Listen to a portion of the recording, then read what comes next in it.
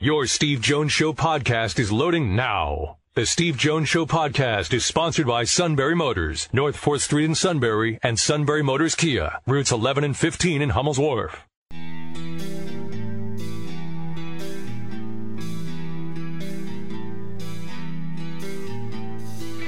Sports talk where your voice counts. This is the Steve Jones Show on News Radio 1070 WKOK. Now from the Sunbury Motors Studio, here's Steve Jones. Today's show brought to you by Sunbury Motors, 4th Street in Sunbury, Sunbury Motors Kia, routes 11 and 15, Hummel's Wharf, online at sunburymotors.com. Ford Kia Hyundai, best in new inventory, all with great warranties, great pre-owned inventory with the Sunbury Motors guarantee. And not only that, great service department that makes it one-stop vehicle shopping, whether it's routine oil changes, inspections, diagnostics. They handle it all at Sunbury Motors, 4th Street in Sunbury. Sunbury Motors Kia, routes 11 and 15, Hummel's Wharf, online at sunburymotors.com. Ray Didinger in a moment, but first, our play-by-play call of the day. Runners go. Pitch is lined out toward right field. It's deep. Acuna's going back. It's gone! The Phillies take the lead. A 3-run home run by Bryson Stotts. He got a pitch he could handle, and he smoked it into the seats in right field. And the Phillies have turned this game around. Only the second home run allowed this year by Minter. Tommy McCarthy with another great call on the Phillies TV network. Bryson Stott has been a guest on this show before with a big home run there. Great prospect. Well, always great to spend any time with Ray Didinger, the Hall of Famer. Sir, welcome. It's great to have you back with us. Always great to be with you, Steve.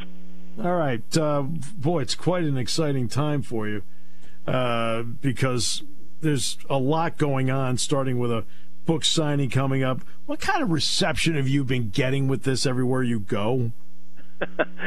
Pretty amazing. The book has done really well. I mean, you write your memoir, you never know if anybody's going to care, but the response has been really good. It's a look back at my 53 years in the business, and it covers all the highlights and all the heartbreaks and all of that, and it's something that anybody who's a Philadelphia fan can certainly relate to, but it's been really good. It's been well received by people that weren't even Philadelphia fans, that just wanted to look back at this last 50 years of sports, because there's things in there from the Olympics and Sugar Ray Leonard, Roberto Duran. I mean, it's mostly Philly, but it also takes a wide view of the world of sports, and people have really enjoyed it. So, yeah, that's I'll be doing the book signing this Sunday at the Barnes & Noble in Lancaster, and it's from 1 to 3. So I'm hoping some folks will come out and say hi. Yeah, 1 to 3 at the Barnes & Noble in Lancaster, and also then Tommy and me is going to be at the Hershey Theater August 18th to the 20th, and we'll get to that in a few moments. You mentioned the highs and the heartbreaks. How much of the heartbreak for you along the way has been personal, either job-wise or a great disappointment? How much of it's been surrounding the teams you covered? It's been really great. I mean, I mean, there's been some disappointments without a doubt, but for the most part, it's been great. I mean, I'm the only reporter. I'm the only reporter who covered, who was here to cover the Flyers' 2 Stanley Cups in '74 and '75, Phillies World Series in '80. The Sixers winning the championship with Dr. J and Moses in '83-'84, and then of course Super Bowl 52. I'm the only guy that covered all 4 championships. I'm the only guy that attended all 4 parades, and so I feel, as a Philadelphia native, somebody that grew up here, somebody that grew up in this sports town, and with a family of sports fans, having been able to be a witness to that kind of history. And then be able to write about it has been an incredible blessing. I've really enjoyed it. All right, you mentioned Leonard Duran. Was it both fights or just the New Orleans No Mas fight? Oh no, I did both the first 2. I did Laurent. I did Leonard Duran #1, which was in Montreal. Yeah, Montreal. And then the rematch, which the first one Duran won, and then I covered the rematch down in the Superdome down in New Orleans, which was that's the one everybody remembers. That was No Mas. Right. But the first one was pretty historic in its own right, in that was the first time Sugar Ray Leonard had ever tasted defeat. Everybody kind of thought that he was going to take care of Duran because a lot of people were writing Duran off. They thought he was on the downside of his career. And Duran fought a very smart fight. He sort of in the run up to the fight, he belittled Ray Leonard. He sort of embarrassed him and kind of bullied him in public events at the weigh-in and everything. And he kind of goaded Ray into abandoning his strength, which was really boxing. And he sort of brought Ray Leonard into this idea that, okay, I'm going to trade punches with this guy, which is exactly what Duran wanted him to do. And that was how he beat him. And then when they had the rematch, Ray recognized what a mistake that was, and when they fought the second time, Ray made sure that Duran fought his fight. And once he did that, it was 8 rounds of pretty much Sugar Ray Leonard dominance. Yeah, no question. And in your dealings in the two fights, Angelo Dundee is if I recall correctly, is the guy that's in Sugar Ray's corner. Right. How much dealing did you have with him? And if so, what was he like to deal with? Oh, he was a pleasure. Angie was, he was a great psychologist. A lot of what he did, Sugar Ray's real trainer was a guy named Jenks Morton, who had worked with him from the time he met him as a kid, as a Golden Gloves kid, a teenager, and worked with him then. And when he went to the Olympics, and then when he turned pro, Jenks was really the guy that did the hard work. I mean, Angie came in sort of in the final training phase, and then went to the fight and all. But Jenks was really the trainer. But Angelo was a great psychologist. He was a guy that kind of made all of his fighters feel invincible. He just had that quality about him, and it was really interesting to watch, because where I was seated for the first one, which was the one in Montreal, I was right under the corner of Ray Leonard, and so I heard Angelo the whole fight just telling Ray, you're screwing this up, kid. You're blowing it. You're doing exactly what this guy wants you to do. Fight your fight. And Ray was just so proud that he wouldn't do that, and he wound up losing. But when they rematched in New Orleans this time, Angelo had enough time to show him the film and to show him that this is not the way to go about it. And then once Ray decided that was the strategy he was going to use, then he pretty much dominated Duran in the rematch. And you talked about covering other series, a Stanley Cup series, an NBA Finals series, a World Series. Adjustments happen in between games of those series. But I've always had the theory, Ray, and you can tell me if I'm right or wrong on this, I always feel it's one thing for the winning team to say, we need to make some adjustments, and everybody goes, yeah. But the team that loses says, yeah, we need to make adjustments. In some ways, is that what happened with Leonard? Like, I made adjustments because I lost, I had to? Yeah, no question. No question. I mean, he realized when it was over that his approach was totally wrong. But he just got, what Duran made it, the first fight, Duran just made it a macho thing. It was just, I'm going to show you that I'm more macho than you are. And he sort of belittled Ray, and he sort of suggested in his interviews that Ray was a fraud, and that, he had the whole gold medal thing. And remember, he was doing commercials, and he was on the Tonight Show, and Duran was sort of suggesting that you're not a real fighter, and you're undefeated, and you're making all this money, but you're not a real fighter. Ray was angry about that, and then he decided, okay, I'm going to show this guy. I'm going to show the whole world that I can go toe to toe with Roberto Duran. I can go toe to toe with the Hands of Stone and beat him. And he found out that he couldn't. And so he realized when it was over, and he sort of admitted as much in the post fight press conference that I was stupid. I got away from my game plan. Jenks told me what to do, Angie told me what to do, and I was just too dumb to do it.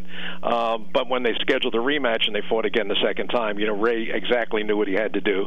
And Duran had, and they did it. They were very smart. They did the rematch almost immediately. I mean, they fought. It was almost a couple months later. It was an incredibly fast rematch, and it was very smart to do because they knew Duran, being Duran, was going to go back to Panama, and he was just going to party like crazy. And he did. He went back home, and he gained about 40 pounds, and then all of a sudden he had to lose all that weight for the rematch. And and he came into it. He didn't even look the same. He didn't have the same look in his eyes. He just didn't look like the same guy. And when it came down the second time, it was pretty much Ray Leonard all the way. Is there an event that you covered? And I'll take this away from football for a moment. Something non-football that you covered where the experience was so great for you, you sat back and said, man, I'm really glad I ended up being assigned to do that. Yeah. Boy, there are so many of those. But I think the one that I will really remember is and this, it wasn't even a championship game. It certainly felt like it, but it wasn't. Was the game between the Soviet Red Army hockey team and the Philadelphia Flyers? Yes. When the Flyers were at that point 2-time Stanley Cup champions, and the Soviet team had just been crushing everybody in North America, and were regarded as completely unbeatable. I mean, it was mm-hmm. It was like nobody can beat these guys. And this was, of course, well before Lake Placid, the big upset. But in 1976, I mean, the Soviets were regarded as absolutely the best hockey team in the world, and nobody could beat them. And they had finished up a tour of North America, and their last stop was Philadelphia. And they came in, and the Flyers were at that point 2-time Stanley Cup champions. And it was, you talk about a build-up. I mean, the build-up into that game was just amazing. And the thing that was the backstory to it was as interesting as the game itself, in the sense that the Flyers were very unpopular champions when they were champions outside of Philadelphia. The National Hockey League establishment, the people that ran the league, the Commissioner Clarence Campbell, all the people in the league office, they didn't like the Flyers. They hated the Flyers because of the style of play, the whole Broad Street bully thing. Mm-hmm. They thought the Flyers were sullying the sport of hockey, and they didn't think they were worthy champions. But when it came down to that game, and the Soviets had been mopping up all the other NHL teams, and the Flyers were the last chance for the NHL to salvage some pride. All of a sudden, all those guys in the league office came down to Philadelphia, and Clarence Campbell came in the Flyers dressing room before the game and tried to give them this speech that you have to go out and win this game for us. And the players basically told Clarence Campbell to go to hell. They basically threw the commissioner, the commissioner of the NHL, out of the locker room because they knew where he was coming from. And they went out. They said, "Look, we're going to go out and win this for ourselves." And they went out and they just dominated the great Soviet team, who won the game going away 4-1. It wasn't even that close.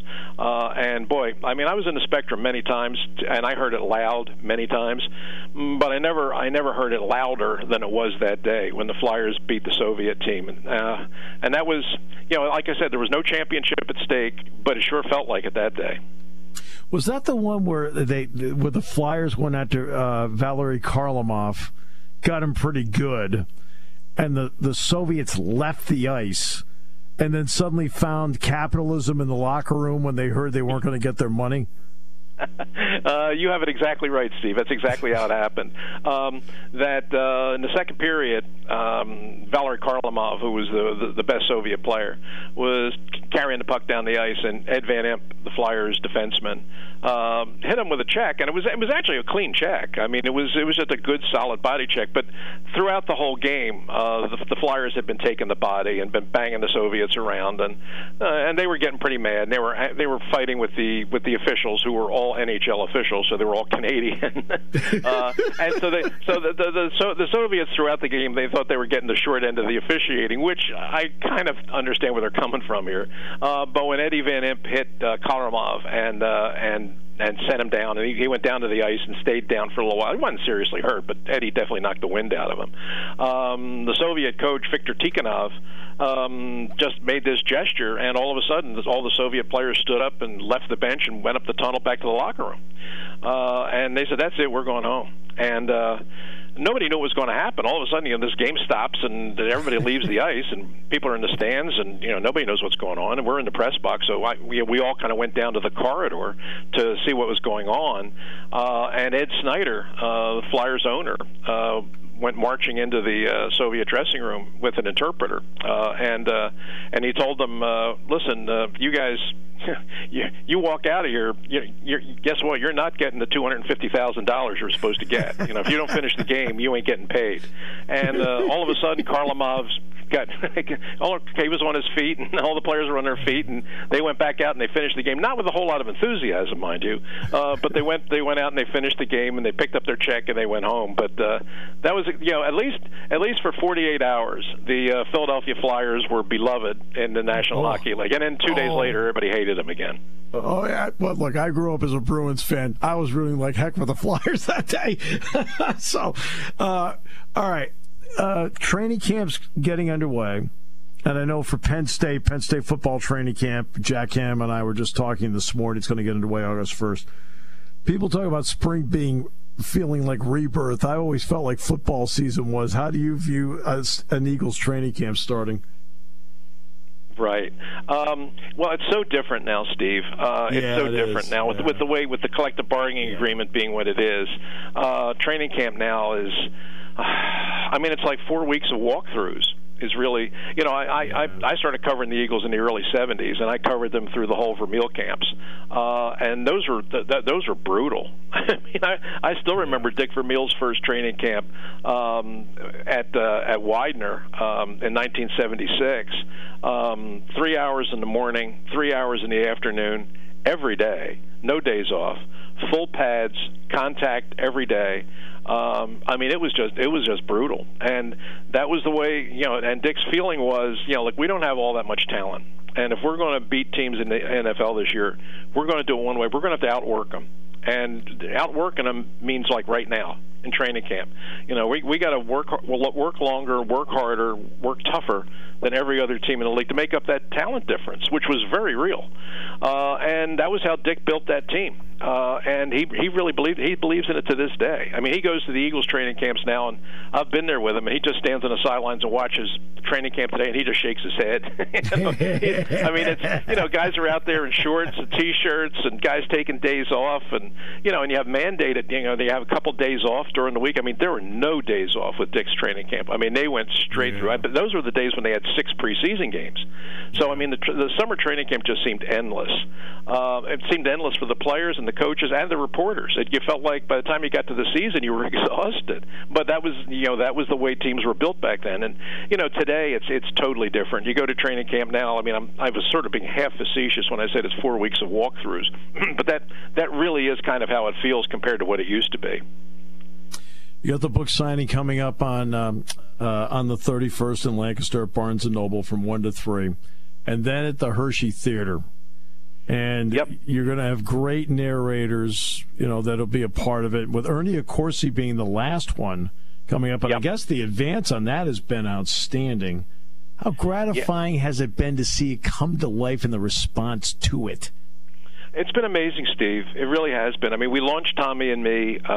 We first performed it in 2016 here in Philadelphia. And it did really well. Way beyond my expectations.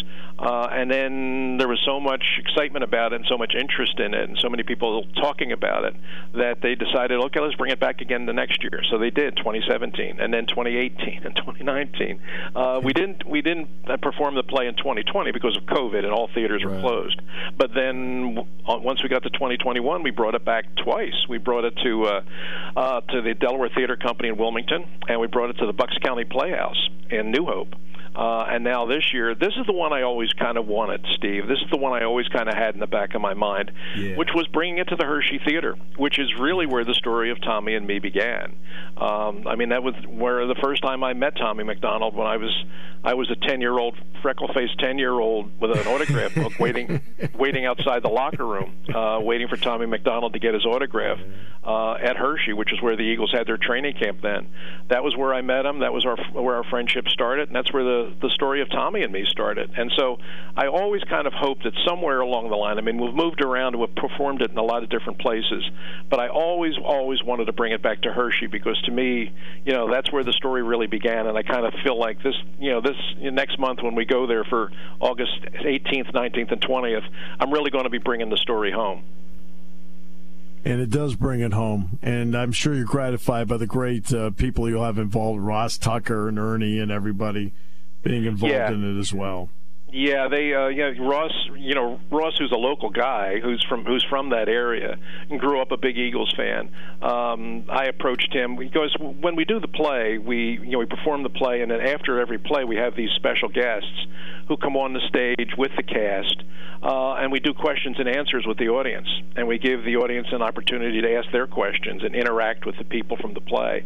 That's part of every performance, and I really feel good that Ross agreed to be the guy on opening night on the 18th, and Ernie Accorsi, who had just a tremendous long career in the National Football League. He's in the New York Giants Football Hall of Fame, and is a Hershey native. And he grew up around Eagles training camp just like I did. I mean, he was like me. He was a little kid. He was a little camp rat. Was just running around, going to practice every day, getting autographs. Hoping a football would bounce your way so you could throw it back. I mean, Ernie and I kind of grew up the same way, and he's already seen the play once before, and he's really looking forward to seeing it again. He's going to be the moderator and the host on the final performance on Sunday, August the 20th, which, as you alluded to, I mean, I think they've already sold like 500 or 600 tickets for that one. I mean, the response to it has been very gratifying. And Ernie, of course, by the way, spent a significant time here at Penn State. Yes, he did. Moving on with his career. So, yes, always a pleasure. I am so thrilled for the success of all of this, because nobody deserves it really more than you. You've thrown your heart and soul into every part of your career and your life, and it's great to see everybody appreciate it the way they should. Well, I appreciate that. It's been terrific. It's hard to believe, Steve, when I look back, when I wrote the book, Finished Business, looking back and just realizing, my God, it was 53 years I did this. And it just didn't feel like it. I guess that just tells you how much I enjoyed it. I really, really loved every bit of it. And, and Tommy and me has been perhaps the most gratifying part of the whole thing, because it allows me to kind of relive my youth again.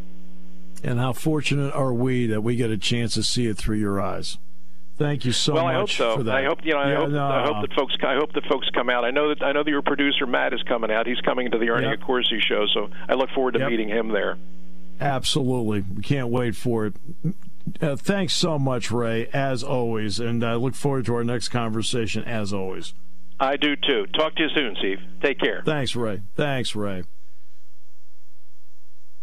Matt, you'll be there on the 20th. I will. Yep, taking my dad down. Ray was gracious enough to save 2 tickets for myself and my dad, fellow Eagles fan. And so we're going to enjoy it. That is so great. Yeah, so I'm really looking forward to it.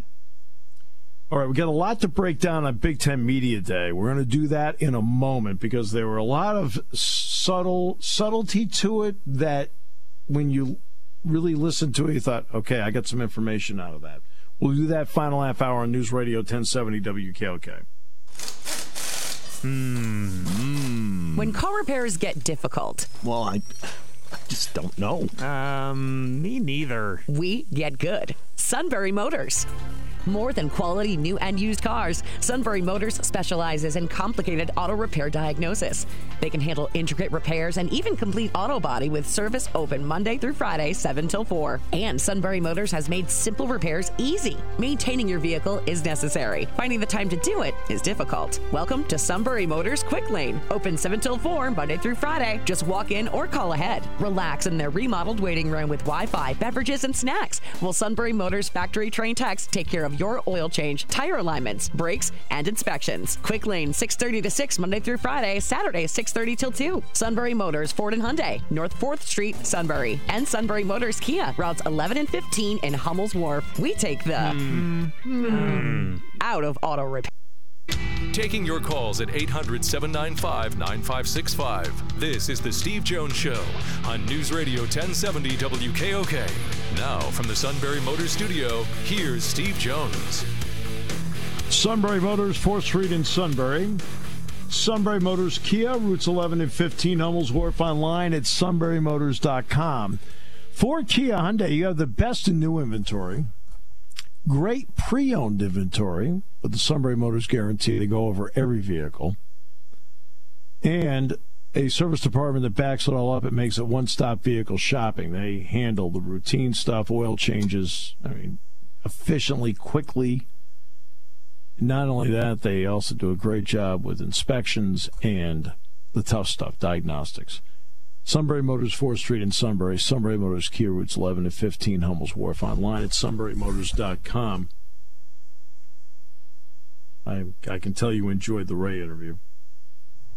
Of course, always do.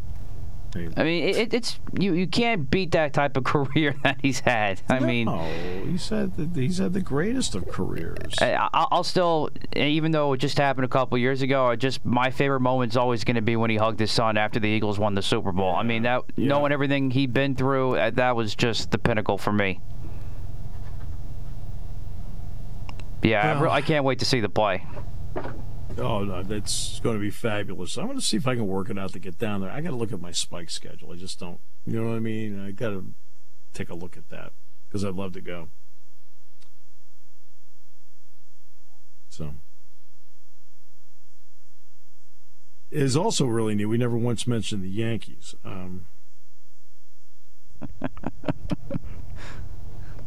Other than standing at the top of the show, no. It has been Yankee free. Which is fine. We're not going to pitch Garrett Cole, kind of a gutless move. All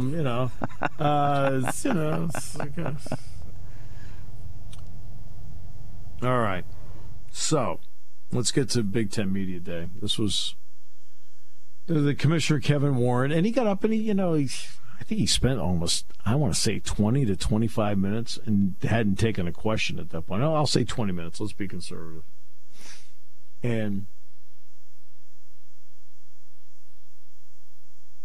And he talked about all the initiatives and how important it is in terms of the ability to, with mental health and how important that is. He talked about the initiative of taking Big Ten student athletes to Montgomery and to Selma and to go across the Edmund Pettus Bridge. All very important. But when it comes to now some other items that are very important the fans are extremely interested in. I'm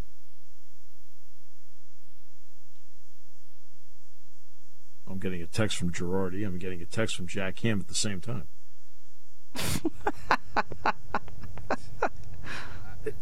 I'm not kidding you. I'm surprised that doesn't happen more often. No, I know. Well, we got a lot going on here. Okay, there's a lot going on between with the three of us right now. There's a lot going on.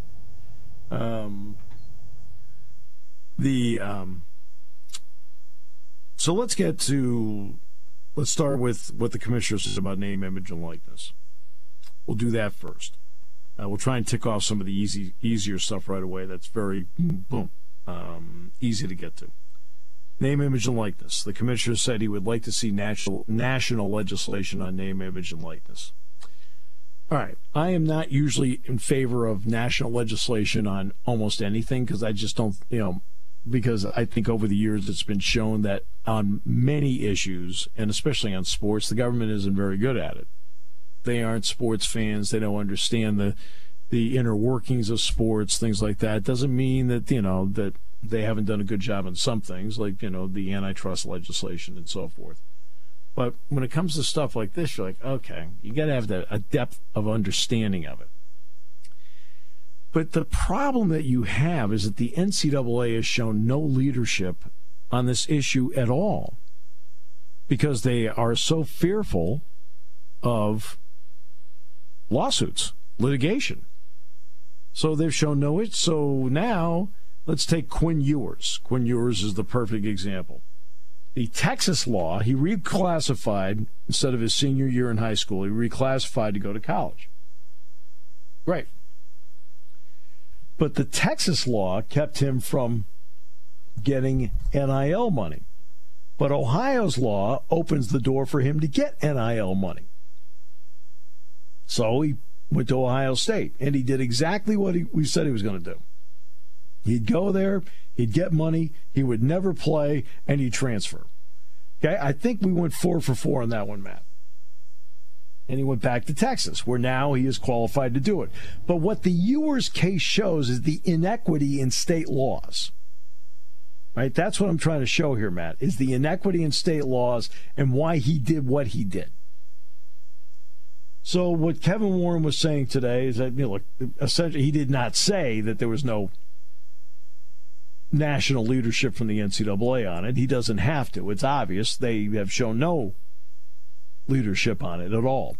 With that in mind, he doesn't want to put together a Big Ten NIL directive, because it may be one where the SEC puts one together and it's quote, better for the athlete, and they're going to flock to the SEC in droves and the Big Ten stewards. You know what I mean?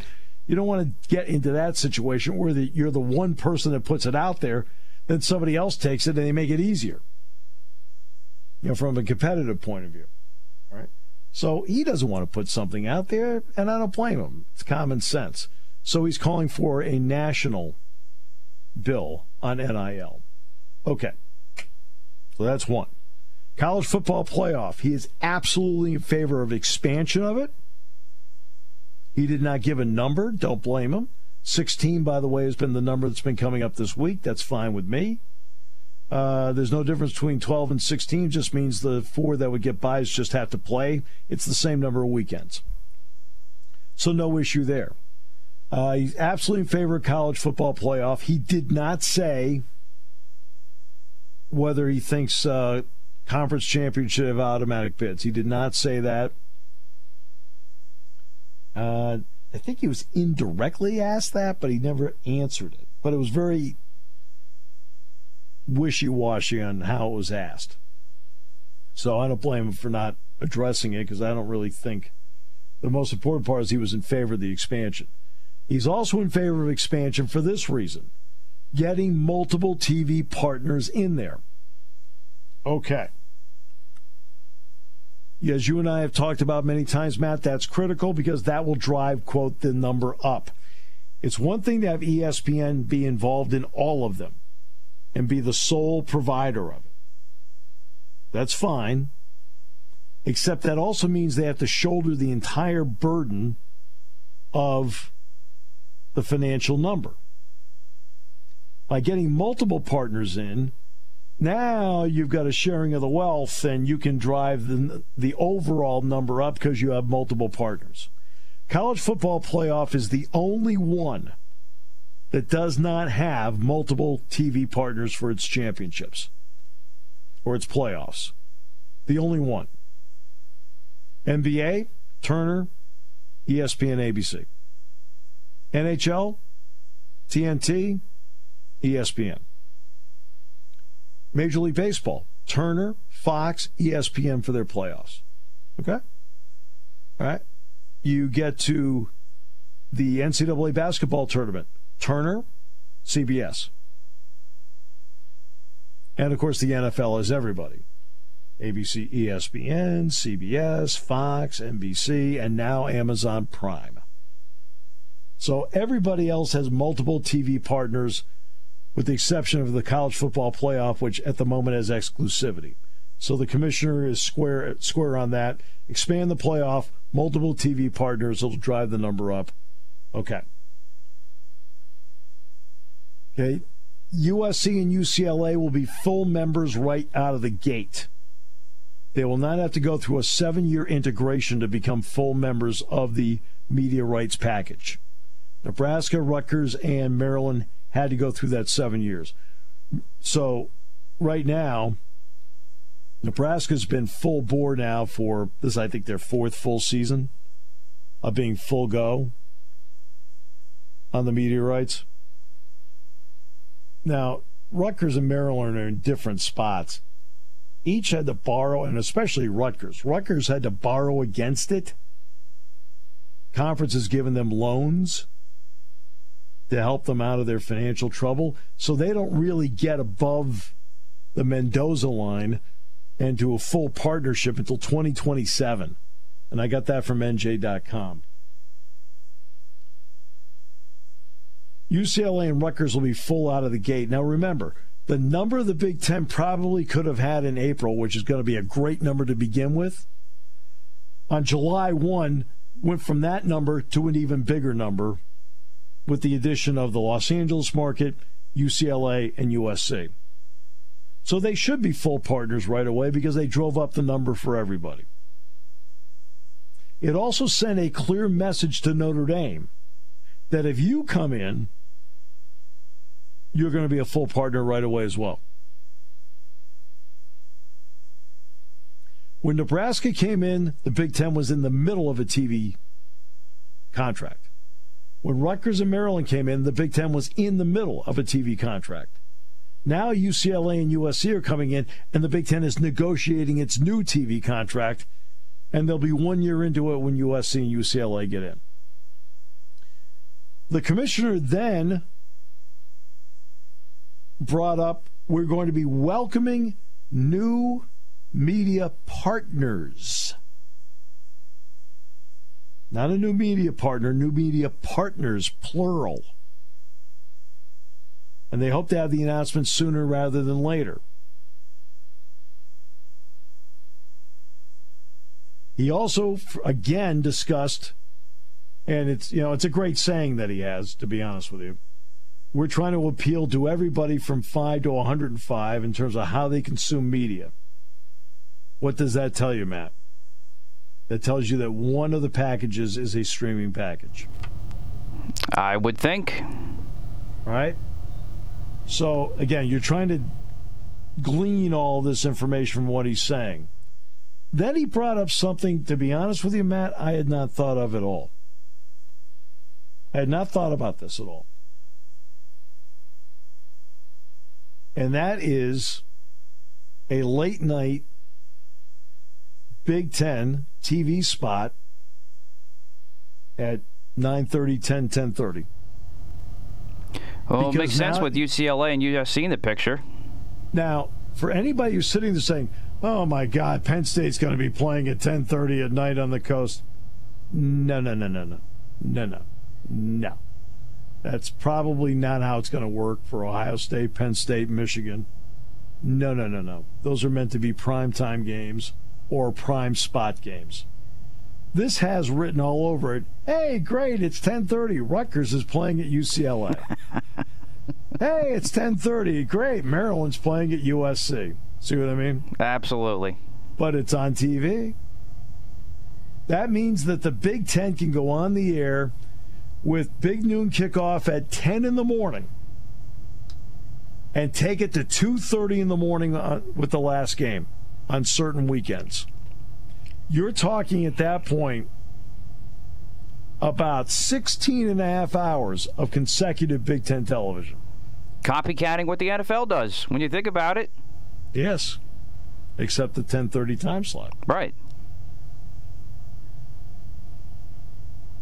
So I had not thought about that. I really had not thought about it. I mean, I thought about it in basketball to be at some late night Big Ten games, at USC and UCLA like you have right now.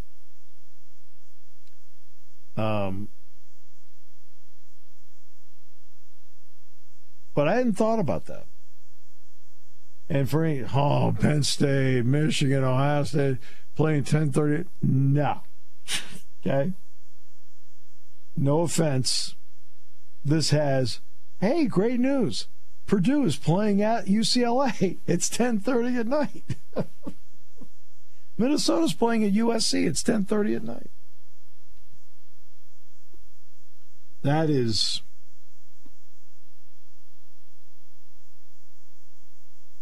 That's what I think is, that's interesting. So, all that we got from his press conference today, expansion, yes, the door's open on expansion, but I think he's got one school in mind. He didn't say this, and you'd have to come up, I think, with somebody else to make it even, if you wanted to keep it even. And that's the Notre Dame chip. They're the only ones that can make, even though Notre Dame is not an AAU school, UCLA and USC are. They're the ones, anytime, if you have a medium number, for example, the Pac-12 is a medium number, ACC is a medium number, Big 12 is a medium number, okay? If you add Washington and Oregon into any of those conferences, and of course they're already in the Pac-12, obviously, they'll increase the number, right? But when you're talking about the numbers the Big Ten could be getting, Washington and Oregon do not have the ability to take a gigantic number and make it bigger. They don't have that kind of impact.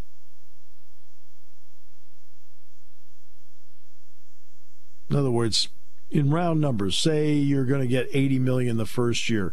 Would Washington and Oregon get you 90? Probably not. Everybody probably would end up getting about $73 million a year because they would dilute it. Notre Dame's the one that can take 80 and make it 90. Notre Dame's the one that can take 90 and make it 100. Just like USC and UCLA took whatever number before and drove it up. Penn State experience, Penn State's done that. That's the ability to drive up the number. Now, is there a window on this? Yes. Notre Dame, their contract runs out 2025. If you are looking, for example, the world always talks about, oh, they should bring Stanford in with them. Okay. Remember, the Pac-12 is in its open negotiating window with ESPN now. It's 30-day exclusive window.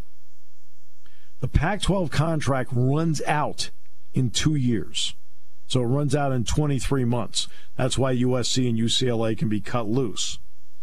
But if you want to get another school from the Pac-12 to couple with Notre Dame, say you wanted to, say it was Stanford, remember, there's a window on that because if there's a new TV contract, that would bring with it a new grant of rights.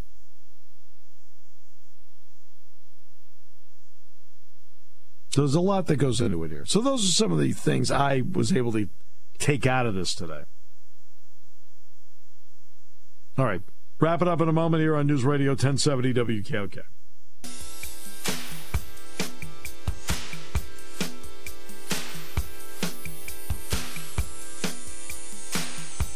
All right, great to have you with us on the show today.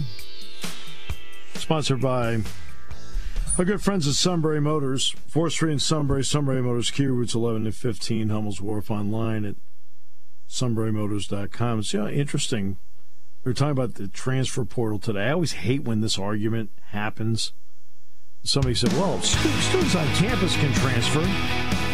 Well, yeah, Matt can transfer from Ohio State to Penn State if he's a student.